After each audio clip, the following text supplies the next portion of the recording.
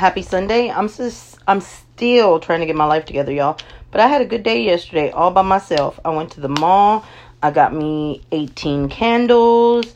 I got me 8.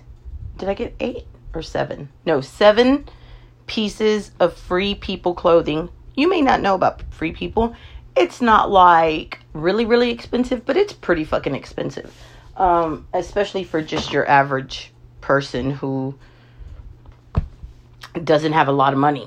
But anyways, Dillard's had their already marked 65% off Free People clothing, an additional 50%. So I got 7 pieces of Free People clothing, 6 shirts, one dress for $80, y'all. That was a boss move. Frugal Flow over here. But anyways, I got on here because I'm having another I'm finally understanding why I am the way I am, and that we all have the power to change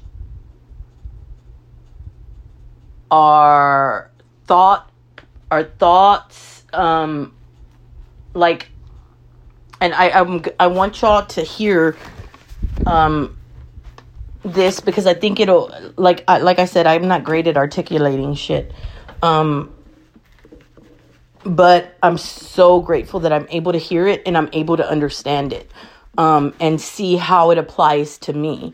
But it was, I don't know if I talked about it yesterday. It was that Danica Patrick Pretty Intense podcast, and it's the part 2 of Dr. Joe Dispenza. And I'm just going to let it play, and then I'm going to discuss or talk about what I got from it. Part of all of it, which is, it's within it all, because it all really comes from the mind. But one thing I think that is so intriguing is how you explain the addictive nature of stress, because it is so true, and I am a victim of it myself, of how you just repeat a thought over and over again, and then this victim mentality, or this negative thought, you like a MacGyver go to war, and you'll find every bit of evidence to support that thought because you want to be right. Right. Justified or not. Justified or not. Valid Absolutely. Or not. I just need the evidence. I will search high and low. But justified or not. Evidence or not, valid or not, it's going to weaken your brain and body, because the body can't live in an emergency like that. So when people start to realize the arousal, the rush of those chemicals and the arousal of that energy, let's just say we become junkies. And people use the problems and the conditions in their life to reaffirm their conditioning or addiction to that emotion. That means they become addicted to the life they don't even like, right? But they don't know that they're doing that. They're just looking for the next knee jerk to produce the arousal, because it makes them wake up for a moment. The problem is that you begin to direct blood flow out of the forebrain, out of the thinking brain, the rational brain, and into the hindbrain, the reactive brain. So people then, you can turn on that stress response just by thought alone, thinking about your problems, and you can become addicted to your own thoughts. When you explain that as being an addiction, it makes sense, because you're like, why would I want to think a bad thought? I don't know, because you're addicted to it. Yeah. Like, it creates a hormone, a rush. Exactly. And that was like an epiphany of like, oh, no wonder you go to that thought, because it triggers something within the body that you're addicted to. Sure. And it feels good, right? Are you saying that it feels good? It feels good to feel bad sometimes. Feels good to Well, feel it's an bad addiction. sometimes. If I saw you unhappy or I saw you angry, I said, hey, Danica, why don't you stop being unhappy? Yeah. Why don't you stop suffering? Why don't you stop being angry? You'd say, are you kidding me? Let me tell you all the reasons why I am this way. Let me go down that path. Yeah, let me deepen those transmitters. Let me make a few more here. But it's an important thing to realize, because the antithesis is also very important, which means, let's say you're addicted to anything. Yeah. What's going to happen? Well, addiction is when your body's become the mind. When you've taken something to change your internal state, right? And you rely on that outer thing to change your inner state. So now all of a sudden, let's say you're addicted to, I don't know, coffee or sugar or alcohol, whatever. And you said, today I'm going to stop having this sugar, this coffee. And you come into my office and I'm sitting there, I got a big cup of coffee there, I got a big sugar donut, I got powder all around my mouth. I say, hey, you want a little bit? If your body has been conditioned in that state, it will, listen to this, it will begin to talk to your mind. It'll say, come on, take a bite. What's wrong? It's just a little bite. You start tomorrow. He's having some. Yeah. You would be assaulted with those thoughts. Yeah. Your body's driving your mind. That's not your mind. You said 2 hours earlier you were gonna stop. So then if your body's doing that, then the next thing that happens is you start imaging. Your body starts automatically, physiologically starts to produce digestive juices, starts to salivate. It's already in the experience, right? And that's where the person has that tug of war, right? So then you break the addiction to coffee and sugar. You come into my office and I'm drinking a cup of Joe and I have a big donut. You would want it or not want it. So then what's the significance of that? Let's just say that you're antagonistic and you're bitter and you're judgmental. That's the person's personality, and they get a rush off of that. And all of a sudden they say, no more blaming, no more complaining, no more judgment, no talking trash, no more gossip. Yeah. I'm going to stop today. Yeah. Well, goes really well for the first 2 hours, and the body's going like, hey, you're off schedule. Usually check emails around 10 o'clock and judge everybody. You're just going to stop that all of a sudden. So the person sits in their meditation now. Listen to this. Every time they're sitting in their meditation, they're already in the habit of thinking and feeling that way. And so they're sitting there in meditation, the first 10 minutes goes by, and all of a sudden they start getting frustrated, they start getting impatient. They become aware that they're doing that. They don't quit, they stop. They return back to the present moment. They relax their body and unfold back into the moment. Guess what? That's a victory. Yeah. Then they say, the body wants to get up because it's been programmed to be busy and wants to move, and you become aware your body wants to do that. A person who's programmed like this on autopilot to do the same exact thing every day in routine, they've lost their free will to a program, and their body's dragging them into that future. Yeah. So now the body's so strong it's wanting to move. Hey, come back here. You keep returning it back to the present moment. That's another victory. You keep doing this like training an animal. The body is just going to realize it's no longer the mind. And in that moment, there'll be a liberation of energy. That's when the body finally surrenders, right? That's super important because that's a release of energy. And now, that's available energy for the person to heal with.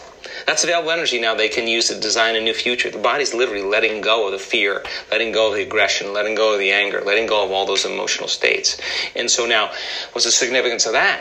So now you lowered the volume to that emotion, return back to your life. Just like the sugar donut and the coffee, you broke the addiction, you're going to have no tug. There you are in front of your boss, in front of your ex, in front of your greatest adversary that threw you under the bus. And now you sit in the presence of them instead of automatically, physiologically returning into the old state. You've mastered that emotion, you broke the addiction. You'll see a part of you that you used to be, that you no longer are, and you'll no longer have an aversion. You'll just understand that person's suffering. Now that's freedom. That means you no longer belong to your past. Now you're free. You belong to the future, and people do that. Projection, mirroring, all these concepts were so foreign to me years ago, and now you understand. You just said you'll see yourself in someone, and I think those are also powerful concepts to understand, that the way we treat someone is because of our own insecurity, and then you'll also see yourself in other people. So it's the way it is. I mean, unhappy people who are unhappy will try to make other people unhappy. Yeah. That's just what they do. People who are miserable to themselves will be miserable to others. People who constantly judge themselves will constantly judge others.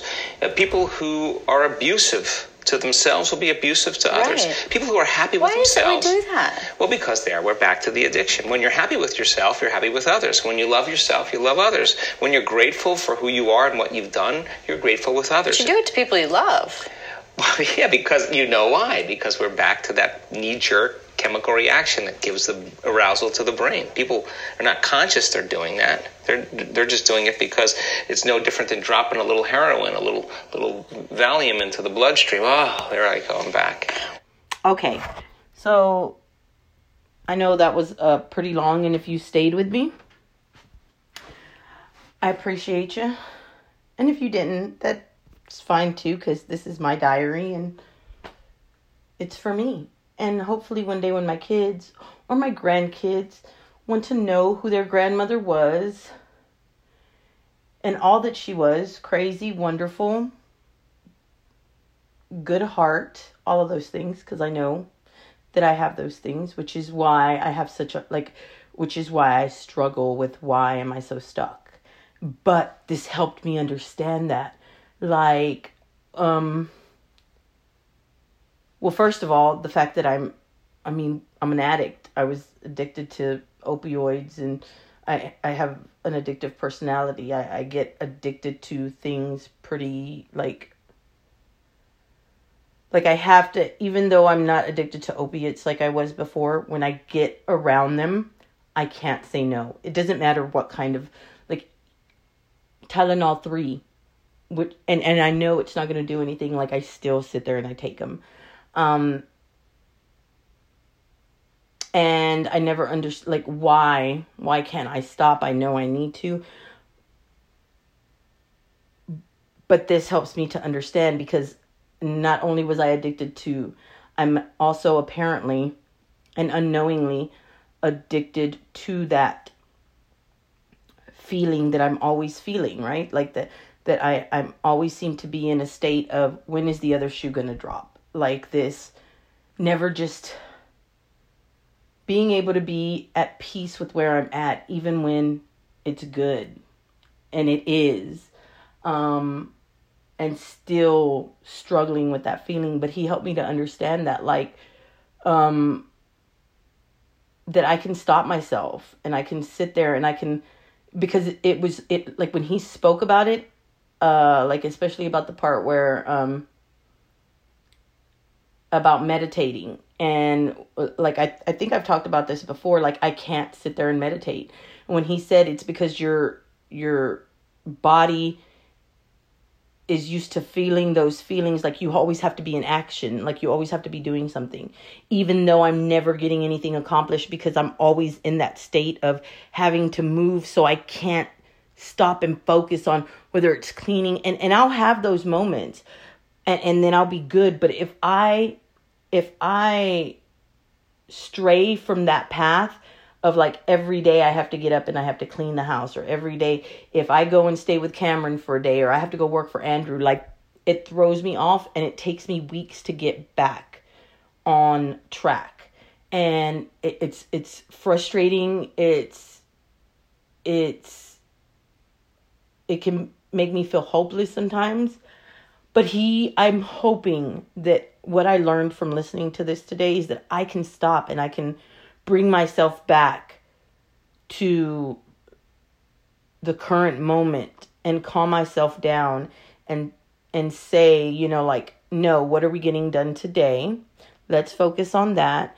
And that every time I continuously do that, my mind will realize that my body and my mind aren't the same. And I, what he said, those will be victories. And once I continue to do it and I practice it, I will be able to change. And I'm praying that that's true, but I feel like it will be. I just have to be very conscious all the time and stop myself from just getting off track. Even when I was doing this earlier, right? I had set a timer for my bed to clean my room for 30 minutes. Cameron called me, so that threw me off. But I got right back on it after I got off the phone with her. Then the timer went off and I came to reset it. And I saw my coloring book with my watercolors, and I was like, ooh, that'll be fun. And I was like, no, bitch, stop yourself. What are you doing? Go back to what you're supposed to be doing and finish. And I did. And hopefully that's really all it'll be, is just stopping myself and getting back on track and not allowing my overthinking brain or body or whatever the fuck I'm addicted to that makes those feelings, I'll be able to stop it. So yeah, that's my thought for today.